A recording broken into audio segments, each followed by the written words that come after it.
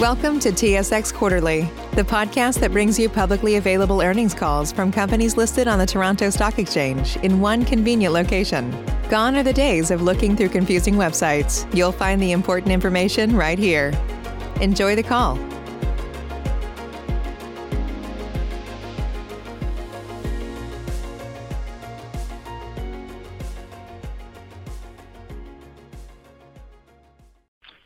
Good morning. My name is Chris, and I will be your conference operator today. At this time, I would like to welcome everyone to the HEXO Q2 2021 earnings call. Before we begin, we would like to remind you that certain matters discussed in today's call or answers that may be given to questions asked could constitute forward-looking statements. These statements are based on the company's current internal reviews, estimates, expectations, and assumptions. These statements should not be read as assurances of future performance or results. They involve known and unknown risks, uncertainties, and other factors that could cause actual results, performance, or achievements to differ materially from current expectations and those implied by such statements. We would also note that we utilize certain non-IFRS measures in our financial reports, which may be discussed on today's call, and reconciliations between any such non-IFRS measures to their closest reported IFRS measures are included in our MD&A. The discussion is qualified in its entirety by the cautionary notes regarding forward-looking statements and the risk factors that are included at the end of this morning's earnings news release and in our MD&A filed with our second quarter of fiscal 2021 financial statements on SEDAR and EDGAR this morning. Please view these materials for more information about forward-looking statements and the risk factors that could cause actual results to differ materially from our current expectations and those implied by such statements. HEXO disclaims any intention or obligation, except to the extent required by law, to update or revise any forward-looking statements as a result of new information or future events or for any reason. All lines have been placed on mute to prevent any background noise. After the speaker's remarks, there will be a question and answer session. If you would like to ask a question during this time, simply press star followed by the number 1 on your telephone keypad. If you would like to withdraw your question, press the pound key. I will now turn the call over to Sebastien St. Louis, CEO of HEXO. Good morning, everyone. Happy to get on this call to celebrate our big Q2 and some reasons for optimism. We're starting to see vaccine rollouts to hopefully end this COVID pandemic once and for all by later in the year. Our safety of the employees at HEXO remains paramount for us, and we're doing a phenomenal job continuing to avoid COVID and also reduce workplace accidents. A huge thank you to all our employees, the whole team. Phenomenal work in getting us to EBITDA positive this year, this quarter, which has been a huge achievement. And also for being so successful, we haven't required any government handouts during COVID. Really winning on our own. So I think that's a testament to the hard work we put in. Unfortunately, it does look like we're kicking off the Roaring 20s a year too late, given the situation, but we will be kicking it off. So we're looking forward to putting this behind us and having consumption patterns return to normal, people celebrating and getting back into social occasions once they're all vaccinated. It's been another record quarter of $45.7 million gross and $32.8 million net. We're adjusted EBITDA positive for the first time in HEXO's history after 7 straight quarters of adjusted EBITDA improvements. Our net revenue is up 12% sequentially from the first quarter and 93% versus the same quarter last year. We've made moves into the U.S. and hired a phenomenal GM of U.S. operations, Charlie Bowman. We've launched CBD beverages into Colorado legally with our partner Molson Coors under the Truss USA joint venture. And we've started to deploy capital to support those operations and the operations of future CPG partners that will join our Powered by HEXO production capabilities. We've had some trademark successes. Powered by HEXO is now registered in the EU, and our sales momentum continues to increase across Canada. We're on the cusp of generating more sales outside of the province of Quebec than we do in Quebec, and that's while maintaining the number one position in Quebec. Our distribution remains has tons of upside still. So we're sitting in a position where a lot of stores still do not carry HEXO products, and despite that, we're top 3 in Alberta, and quarter over quarter, we went from the top 5 position in Ontario by market share to now flipping between the top 4 and top 3 position, depending on the week, based on headset data. We've relaunched our premium brand, Up, and is going very well. We have $3.2 million of gross sales in the Up brand in Q2, and our other premium products, like OS Reserve, are winning awards. So OS Reserve won the Top Flower Award in December for Spirit Leaf. We remain the number 1 in beverages in Canada, and not only do we remain number 1, but we're increasing market share. So depending again on the month, and most recent numbers are showing the combined market share based on our internal proprietary data at 43% for HEXO brands with Trust Canada. A huge success from that team, and a big congratulations to our partner Molson Coors, who's been instrumental in getting us to be the leading beverage brands in Canada. We currently have 6 of the top 8 SKUs by revenue in the country. We look forward to replicating that success in the United States as we finish our test market in Colorado and start planning expansion in other states legally. Beverage grew about 11% in the quarter. January slowed down a bit after the December buy-ins, and we're also informed by our partner that January and February is often a low seasonality event for beverage. So January and February a little bit slower overall, but still amid some growth. We're very excited to announce the acquisition of Zenabis. We're set to close sometime in early Q4. It's a phenomenal company. They have great momentum, great brands. Leadership there has been doing a phenomenal job in repositioning their products to resonate with consumers. Together, we're going to be a very solid top 3 contender in Canadian recreational sales. And we're closing in on the top 2 position. We're actually less than $1 million in revenue away from that top 2 position at the time of this call. Really, the reason we're so excited about it is because we have the assets to make M&A a true success. Our manufacturing facility in Belleville, which is a 900,000 square foot advanced footprint for CPG manufacturing, really allows us to go and get maximum synergies out of an acquisition like Zenabis. And we're quite excited over the next couple of quarters to show those synergies on the financials. During all our phenomenal growth in Canada and our launch in Colorado, CPG partnerships have never stopped being our priority. So we continue to have lots of ongoing discussions and negotiations with world-class CPG companies, and we're looking forward to talk more about that in the following months. Health Canada has actually approved additional licensing at our Belleville Centre of Excellence, and that's to expand the site perimeter and to leverage the food technology complex. So we're now in a position where we're even stronger to accept future CPG partners in the edible space. I'll turn it over to Trent to talk about finances. Thanks a lot, Sebastian. So look, it's been another sequential quarter of no inventory write-downs or provisions, which keeps our P&L quite clean from that perspective. Another sequential quarter with no impairments of long-lived assets such as goodwill, intangibles, and PP&E.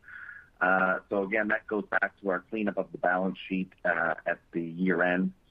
Our operational cash flow usage remains quite low, only using $2.9 million in the quarter and $8.1 million combined for 3 quarters, the past 3 quarters, and that's not including non-cash working capital items. Over $250 million of working capital on our balance sheet at the end of the quarter, with over $130 million of cash to cover our near and midterm needs. So lots of pathway from an operational perspective.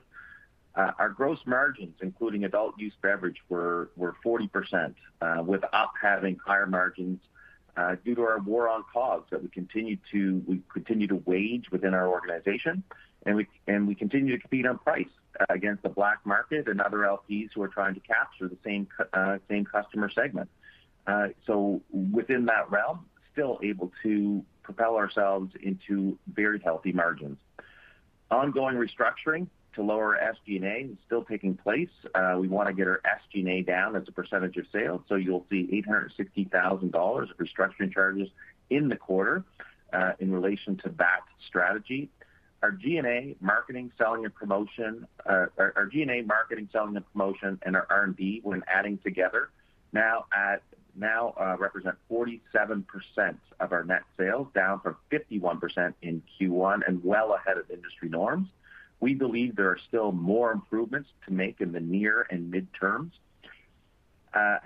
We did have several non-recurring type of expenditures on the P&L this quarter, such as the $10 million revaluation of our U.S. currency warrants and a $2 million foreign exchange loss on the strength of the U.S. dollar.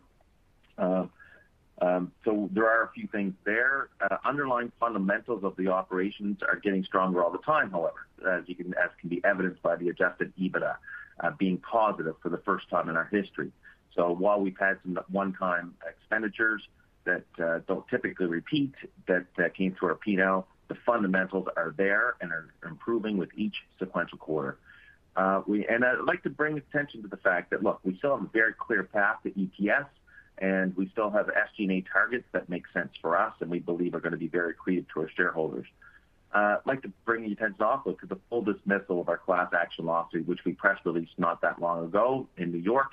And I think that was a great team effort on behalf of our internal general counsel and the team involved both internally and externally.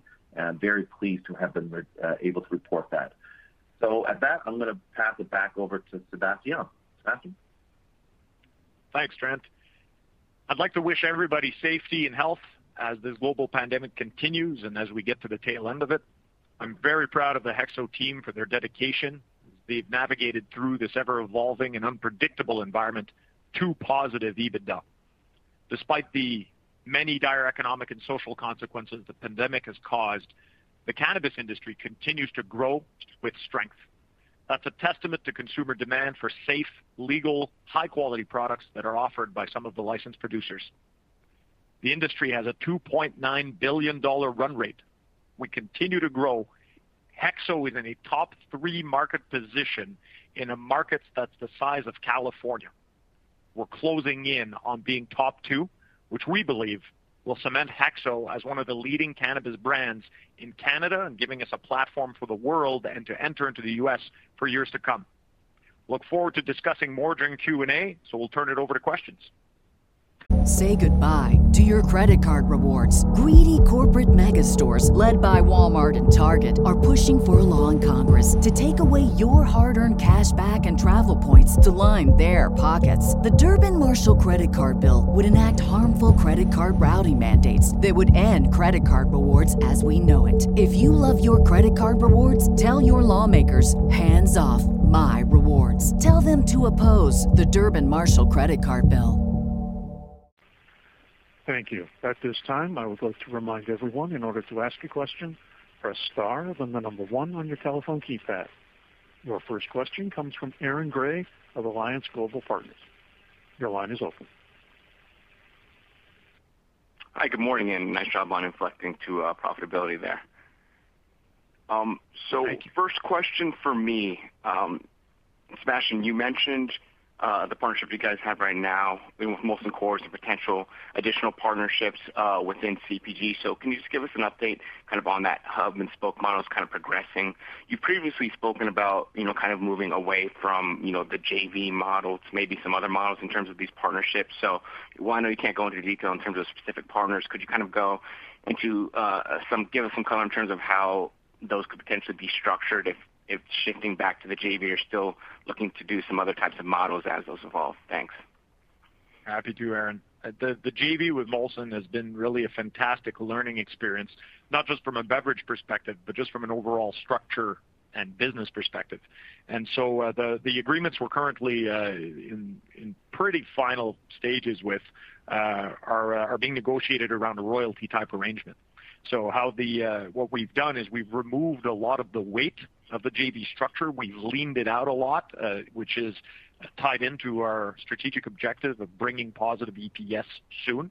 And so what the agreement will most likely result in is HEXO producing edibles at our Belleville facility in the food technology complex on behalf of these major CPGs with their technology and engineering assistance.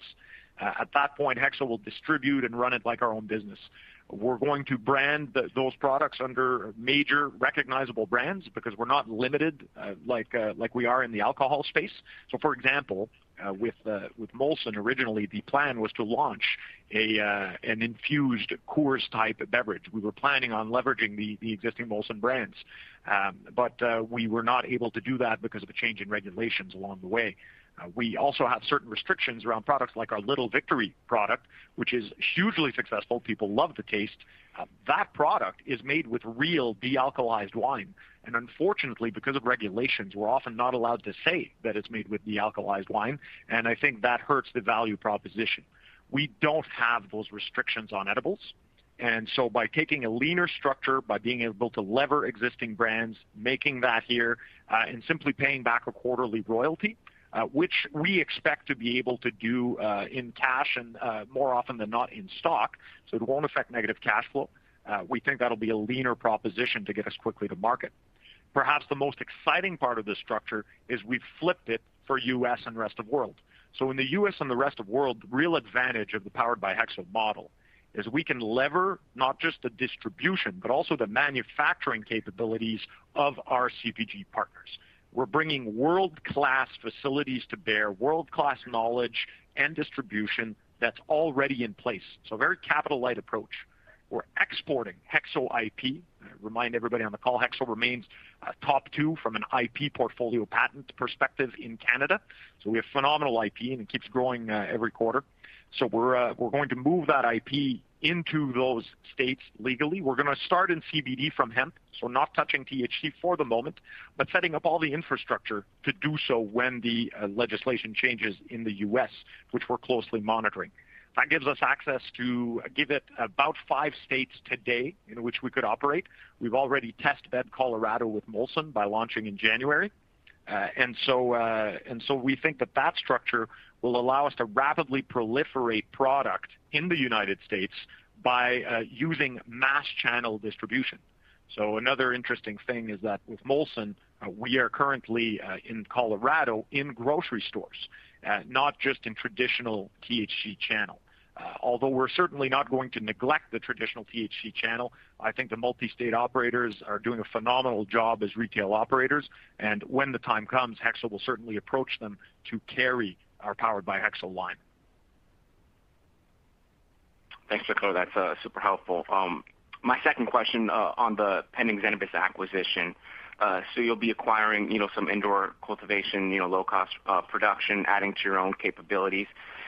Can you talk about how you're kind of looking to use that indoor cultivation in terms of, your own brands? Do you look to leverage that more for, your premium brands up because it might be a little more controllable with the indoor cultivation, how you're planning to leverage Zenabis's legacy brands or bringing them in with HEXOs or just, some of the plans you're looking to do once that acquisition closes and you bring on the additional cultivation in? Thanks. Yeah, first of all, we're going to continue some of the phenomenal success that Zenabis has had with their brands. Namaste has great traction in the market, and we're still evaluating and working with the Zenabis team to make sure that we take a holistic approach and take the best from all brands to make sure that we can really round out the consumer occasions. The second part, the Alphaville facility, is a world-class facility. It's certainly one of the best indoor grows that exist in Canada today. I know over the last 8 years I've visited most of them, and that's certainly going to bolster our ability to take up to new heights. So our Up product and original Stash Reserve product are certainly going to benefit from that additional ultra high quality indoor control and capacity. All right, great. Thanks. I'll jump back in the queue. Your next question comes from Tammy Chen of BMO Capital Markets. Your line is open. Thanks. Morning. Sebastian, I wanted to go back to the the comments you made with respect to the update on your current hub and spoke model. You mentioned some interesting points there, and I was just wondering, to the extent that you can discuss or expand a bit on this, these current discussions that you're having, I mean, are there elements such as, exclusivity for HEXO, and are they more focused on the Canadian market, or you're having concurrent discussions for geographies such as U.S. and rest of world? And when you're talking about sort of these markets outside of Canada, is that also similarly a royalty structure, or are discussions a bit more than that, such as a direct investment in you? Just a bit more color there to the extent that you can would be helpful. Thank you, Tammy. So we'll start with the direct investment. HEXO has plenty of access to capital, and in fact, we haven't diluted in a couple of quarters now.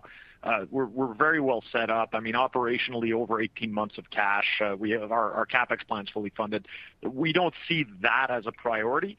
That can create leverage to miss the point of these partnerships. So to your question on exclusivity, the exclusivity and especially the IP and the control of the IP that will emerge out of these partnerships is critical as part of long-term value build.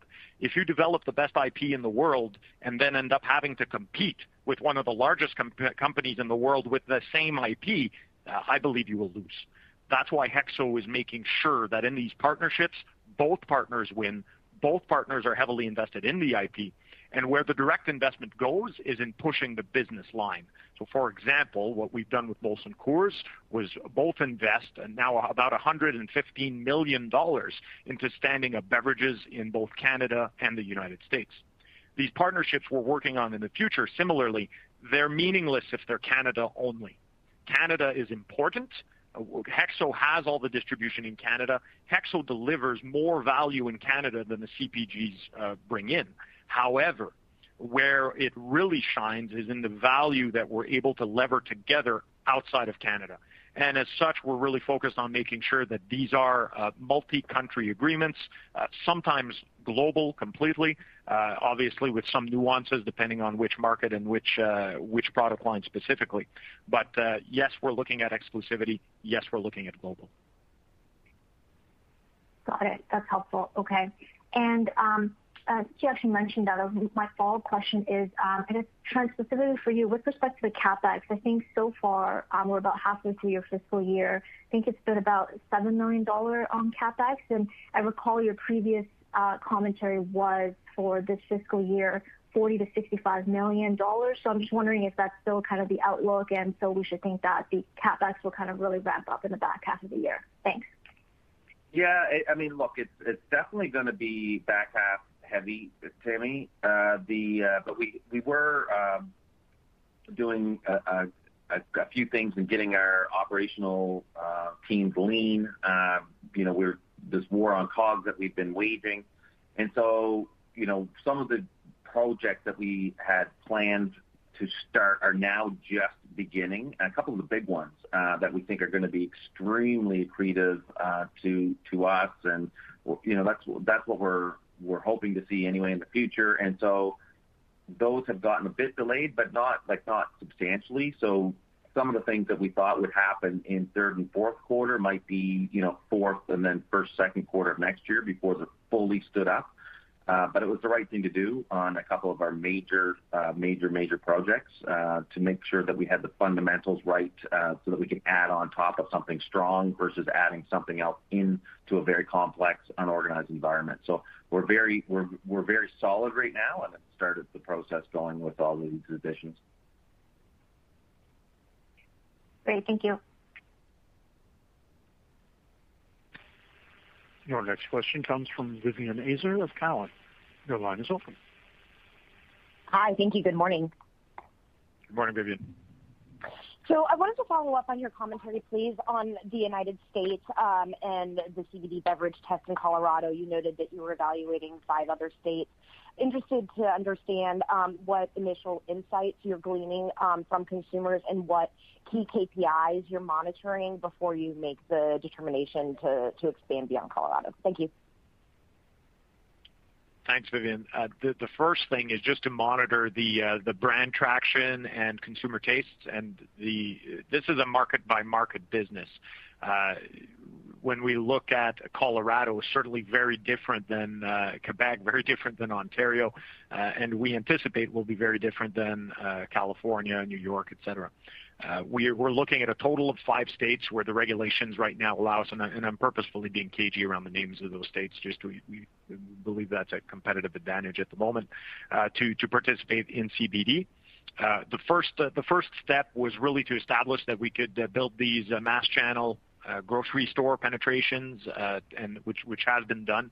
So now anecdotally, we're on most end caps in the groceries in which we participate. The product has displaced other CBD beverages that were available, so consumers are responding much in the same way that they've responded in Canada by making Trust beverages 43% of the market share because the taste is simply more preferable to those consumers.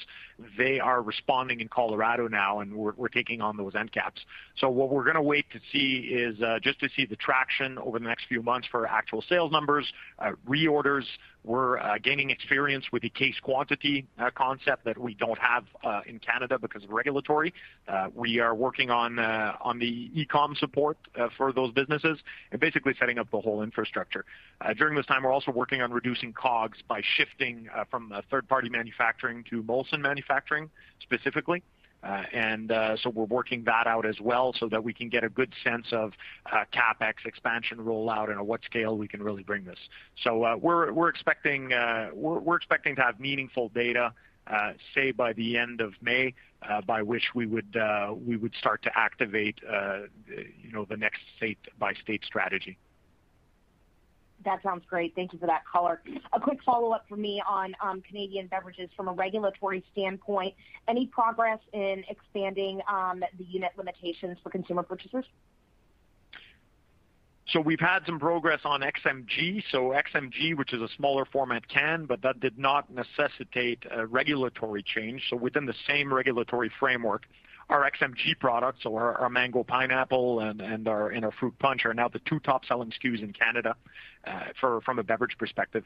And those are available in 8 packs. So you can essentially buy 8 cans of XMG versus 5 bottled beverages because of the milliliters. We have not had success on a regulatory basis in actually affecting change. We have had quite a bit of success as an industry to get Health Canada and the regulator to listen, but understandably they have their hands very full with the pandemic right now, and so cannabis reform has not been a priority. So it's more of a matter of we're pretty convinced it will come. They accept all the regulations. They understand that from a consumer health perspective, it really makes no sense to limit the beverage purchase at the point of purchase, how many you're going to buy. But to make the actual regulatory change, we'll probably see that as part of a larger regulatory package update that will include a number of changes over the next 12 months. Very helpful. Thank you so much. Your next question comes from David Kideckel of ATB Capital Markets. Your line is open. Hi, good morning. Thanks for taking my question, and congrats on the quarter, Sebastian, Trent, and team. A couple of questions. I want to start off with, how would you describe your overall strategy now moving forward, Sebastian? I know with the Zenabis acquisition, creates a potential top 3 contenders here. How do we view HEXO moving forward? Looking at your liquidity, by our calculations today, you'd have about $120 million. How should we think about your growth? Is it organic or inorganic, or maybe a combination of both at this point? Thanks. HEXO's been growing now quarter over quarter for many quarters. And so I think organic growth is name of the game. Displacing market share from other competitors is name of the game. Seeing really eliminating weaker competitors that don't have the wherewithal to offer consumers the right price point and to displace black market, that will drive organic growth. Inorganic growth remains one of the strengths that we have. So I've talked a little bit about the advantage of having a very large world-class manufacturing center in our Belleville site. And so when you start to look at, say, mid-size or smaller licensed producers, they often don't have the manufacturing wherewithal. And so you really get phenomenal synergies when you start to pair that in to a manufacturing capacity like HEXO's Belleville, which has an abundance of capacity that can be filled with extra cultivation. So from that sense, I don't think M&A is over by any stretch. With that said, we have to be very cautious on M&A, and there are not a lot of high-quality targets in Canada. And so we are entertaining discussions. HEXO is it's a little-known secret in the industry, but just about every CEO rings me every once in a while and say, "Hey, what are you thinking on M&A? And do you want to? Can we join forces with HEXO?" Because they see the fundamentals, and there's a disconnect between the fundamentals and our value of the stock at the moment. And so very attractive for other companies to, when they're looking at joining up with a larger partner, to pick HEXO as that partner. And so we will certainly see more M&A in the space, and we're in ongoing discussions. Okay, that's very helpful. Thanks, Sebastian, for that. Moving on here, my second question has to do more with your sales in Colorado. Now, I'm just wondering, when you describe, Sebastian, your success in the U.S. and Colorado specifically as this kind of test pilot for beverages, what are your metrics for success besides simply sales, number one? And also, can you maybe give us a bit of a guide or goalpost for over the next year, what percentage of sales you expect the U.S. to represent of overall sales? Thanks. Well, I won't guide anything, David, but I can talk about a little bit about our goals. Truss Canada has achieved its goal, which was to be the number one beverage brand in its market. Truss USA has the same goal. Truss USA wants to be the number one beverage brand in the markets in which it operates, cannabis beverages, obviously. And so I think that's the largest milestone, which is really a sales milestone. The second one, though, which is quite exciting, is in the lean operation. So where Truss USA differs, I've mentioned we can lever existing infrastructure. We don't have to build everything from scratch. And if you look at what it costs to build from scratch, I mean, I mentioned about $115 million invested by both Molson and HEXO. Well, about 110 million of that was to stand up world-class manufacturing facilities in Canada. In the U.S., we're addressing a population now of 5 million people in Colorado, and we're doing so on single-digit millions by being very lean and leveraging the IP that we have. So we have a number of capital spend KPIs and profitability KPIs on which we're leaning on, of course, the phenomenal experience at Molson Coors to help us guide us through that to deliver positive cash flow from those operations. So that's another big yardstick we're using. Thanks for taking my questions, and congrats on the quarter. Your next question comes from John Zamparo of CIBC. Your line is open. Hi, thanks. Good morning. I wanted to ask about the industry in general, Sebastian. The general view from some producers, at least, seems to be that the first few months of the year have been a bit softer for a variety of reasons. Seasonality, I think you mentioned, but also some SKU rationalization and reductions in inventory held by some of the provinces, and store lockdowns this time around don't seem to have that boost from customer stockpiling that we saw a year ago. Generally, would you agree with that for calendar Q1 for the industry, and any color you can provide on what you're seeing either from consumers or provincial distributors would be helpful? I'll nuance it a little bit for you, John. I think that the industry is entering its most competitive phase that it's faced since its inception. It is no longer okay for a licensed producer to simply create a product, throw it on the shelf, and move it. You now have to contend directly with very competitive pricing in every category, very competitive listings with every customer, and a relentless pursuit of a better product in the face of consumers. And the reality is that most licensed producers are not up to the task. And you will hear more and more refrain of difficulty. You'll hear more and more the industry is having trouble. But the fact is, it's growing. Our industry is up almost 100% year over year. And there's not many companies like HEXO that have also grown with the industry. So it will be not enough just to grow at the speed of industry, but you'll have to actually be able to displace. And that's what we're seeing through this refrain. I've talked a lot about how I think the end game here will be 3 companies that control 70% market share. The number one spot will be a 40% controlling stake. Nobody has proven they can take that number one spot yet, and that's why HEXO is shooting for top two. But in this competitive set, right, we're now right on the cusp of that top two position with a shot at that number one. And to do that, you have to have world-class manufacturing to lower your COGS.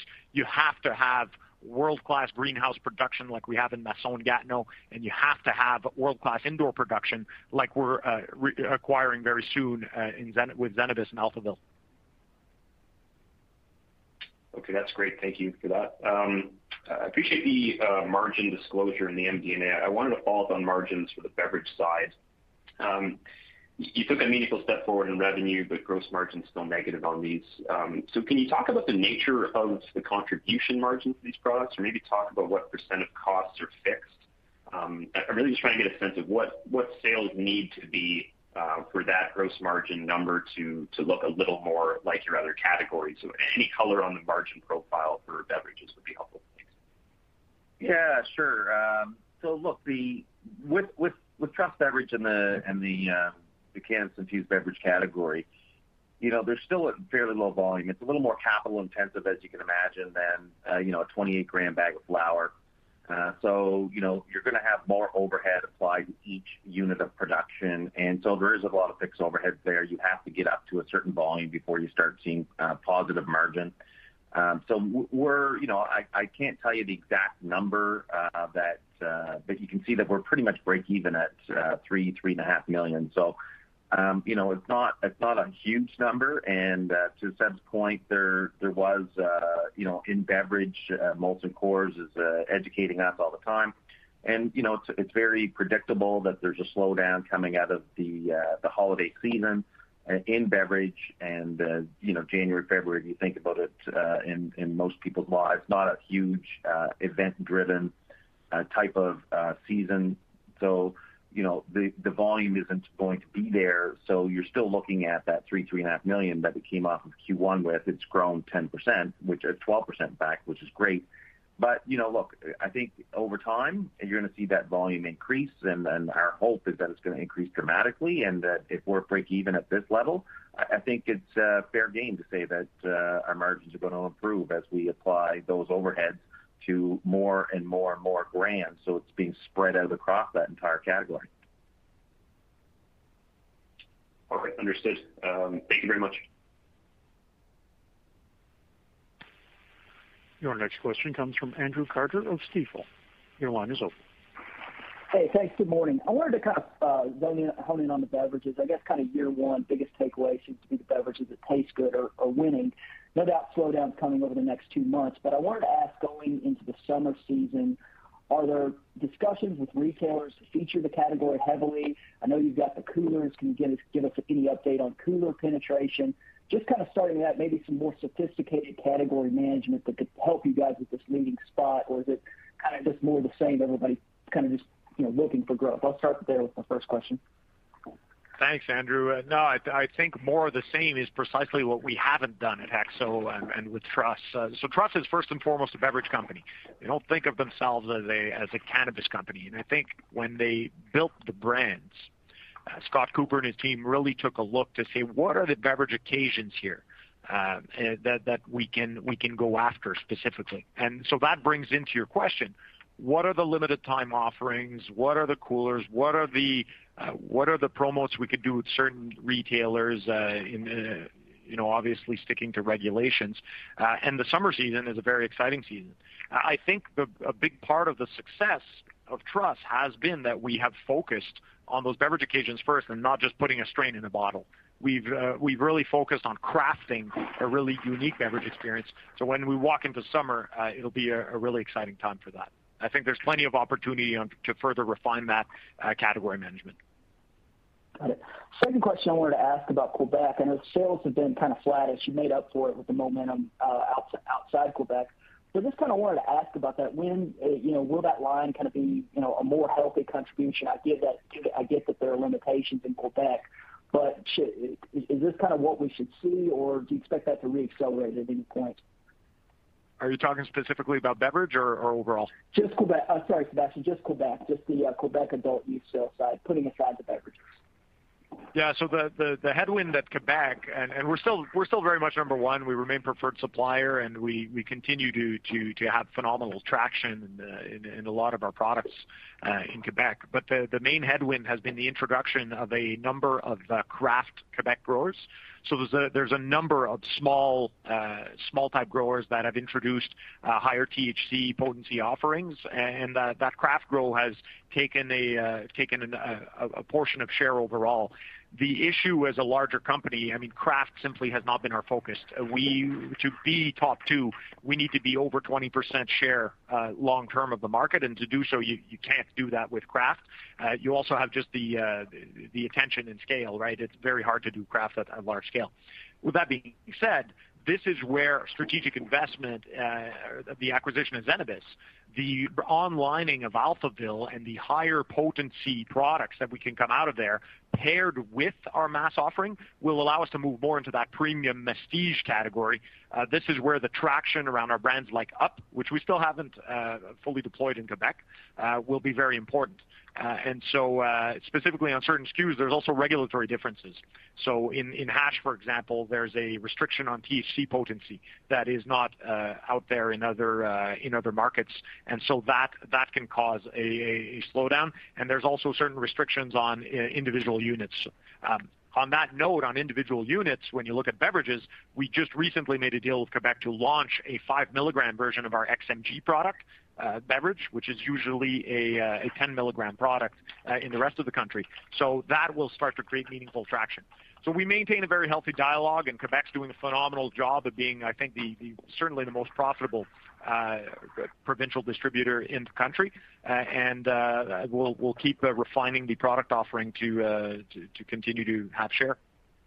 And let me just jump in there. Andrew, let me jump in there. Thanks for jumping on the call here. In Quebec, actually, Zenabis is a very heavy competitor in Quebec. They've been gaining traction in the province with their premium brands, specifically Namaste, and have been doing a great job. A lot of uptake by consumers in that province, and so the combination of the two of us is going to be a pretty heavy competitor for others to try to come in against. Thanks. I'll pass it on. Again, if you would like to ask a question, press star, then the number 1 on your telephone keypad. Your next question comes from Matt Bottomley of Canaccord Genuity. Your line is open. Well, good morning, everyone. Thanks for taking the question. I just wanted to turn back again to Zenabis and maybe get a little more color on a couple things. So one, any sort of granularity on potential synergies that would come out of this deal, and maybe the classifications of them, I imagine back office and things like that. And then the other side of it, just on the infrastructure side of what you're acquiring, I mean, when you consolidate it, clearly there'll be a PPA there and everything will be a fair value. Apologies for sirens here. But when you look at, some of the takeaways from your transaction with New Strike and the overall infrastructure in the sector that seems to be saturated, is there any risk, do you think, of needing all that infrastructure, or do you think there's specific reasons or specific core competencies that you don't think that's a concern with the infrastructure brought on by that? Thanks. Sure. Great question. So look, we alluded to it earlier. We have Belleville, right? And they have Appleville, which is, again, just a great indoor grow facility here in Canada. We're going to have plenty of synergies. As soon as you start pushing their cultivation through to our Belleville facility with the overhead costs relatively fixed, you're going to be applying less overhead per gram to end production, and it's going to lower the cost. We also believe there's going to be a great amount of synergy on supply and inputs. We have some good, solid supply agreements on a lot of our cultivation techniques and a lot of the packaging, labeling, and so on and so forth. And I think we've looked at it and said, between that and then, of course, SG&A, where you're always going to have synergies on combinations, and we're getting very aggressive right now on our integration planning, both our team at HEXO and the Zenabis team combined. look, we're looking anywhere between 15 and 20 million, and with upside from there. And so it's going to be a good news story from our perspective. Now, around infrastructure, look, we're still going through the planning stages and integration. We know Atholville is a flagship for us. It's going to continue to be for them and for us. They have their Langley facility. They have Stellarton here in Nova Scotia. I just happen to be sitting in Nova Scotia right now. And so we're going to be looking at it all and trying to understand what's going to be the best use of assets and where it all fits in the long term. We've mentioned this before. Look, we have had a capacity issue looming coming up, and we knew that. And so this solves a big problem for us, and it does in a way that's even more accretive than going out and getting more greenhouse. So I think, in general, there's room to be optimistic that we're on the right path in terms of infrastructure. Okay, appreciate that. Thanks, guys. Your next question comes from John Chu of Desjardins Capital. Your line is open. Hi, good morning. So my first question is just on the war on cost of goods sold and just overall OPEX savings. Last quarter, you mentioned that you might try to pass on some of those savings just to help drive sales. So I'm just curious whether or not that was the case for the second quarter and if that's still the plan for going forward. Yeah, thanks, John. So overall in Q2, I would say not really would be the answer to your question. So in terms of Q2, go forward, absolutely. So we will continue to pass on those savings. We're targeting mid-30s margins, and we think, I say we're targeting, you have to bring back to the overall strategy. We believe that price is dictated by black market. And I want to take a moment to maybe congratulate the whole industry. I had an anecdote the other day. I went to one of the large black market sites that feeds the whole country. And that black market site a year ago had over 50 flower SKUs. And I'll credit our move at HEXO of resetting the industry pricing on the ounce bag with original stash. But today, that black market site had one single flower SKU, and it was north of $400 an ounce. So I think that as an industry, when you look at this $2.9 billion number at retail, that is consuming a majority of the black market, and has really pushed it out. HEXO specifically has a strategy to price to and to beat black market. And to do so, we have to keep flowing through our COGS. The advantage is that given that we have so much automation and technology going into Belleville, we're nowhere near the bottom of what we can do in terms of that war on COGS, and we keep finding new significant synergies, and that's without, of course, talking about. I mean, Trent mentioned the M&A synergies, which are going to be significant on their own, but on a unit basis, we keep improving. And so that will flow through to the consumer, and that's what eventually brings us to that market that will have three competitors. Okay, great. And then just following up on one of the earlier questions, when it comes to Ontario, we've heard that they've been delaying their restocking efforts. And obviously the new CEO and the departure of the CEO of OCS probably doesn't help. But can you maybe just give us some insights in terms of whether or not you've been seeing any restocking or reordering by Ontario? And we also heard they had eliminated around 1,800 SKUs, and whether or not any of your SKUs were eliminated, and or if you actually saw a net increase in SKUs with the up brand and whatnot. So any insights there would be helpful. Thanks. Yeah, so Ontario has undertaken a rationalization strategy, so we'll wait to connect with David Lobo and his team to see if that remains the case as they're waiting for their potential new CEO to come in. But there's been an overall major rationalization. HEXO has had that as an opportunity more than a headwind.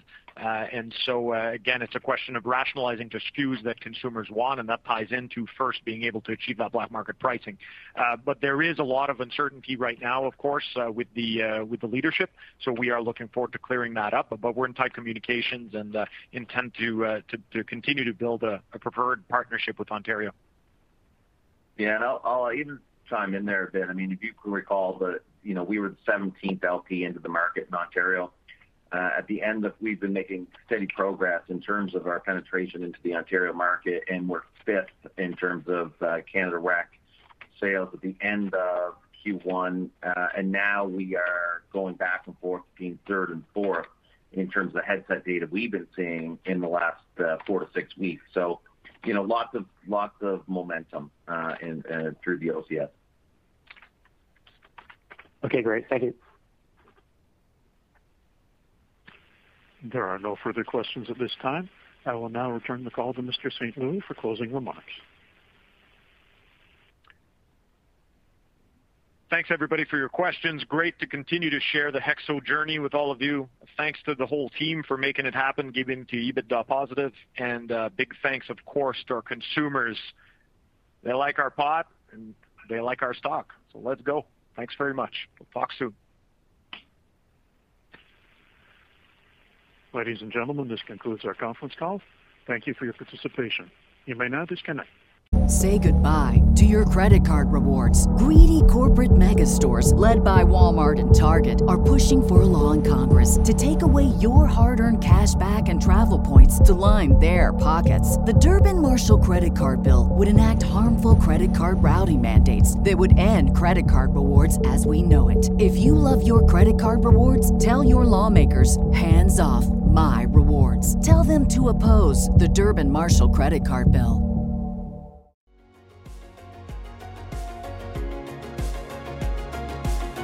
Thank you for listening to TSX Quarterly. If you enjoyed the cast, remember to leave a good rating. And remember, for any additional inquiries, please consult the company's investor relations section on their website. See you next time.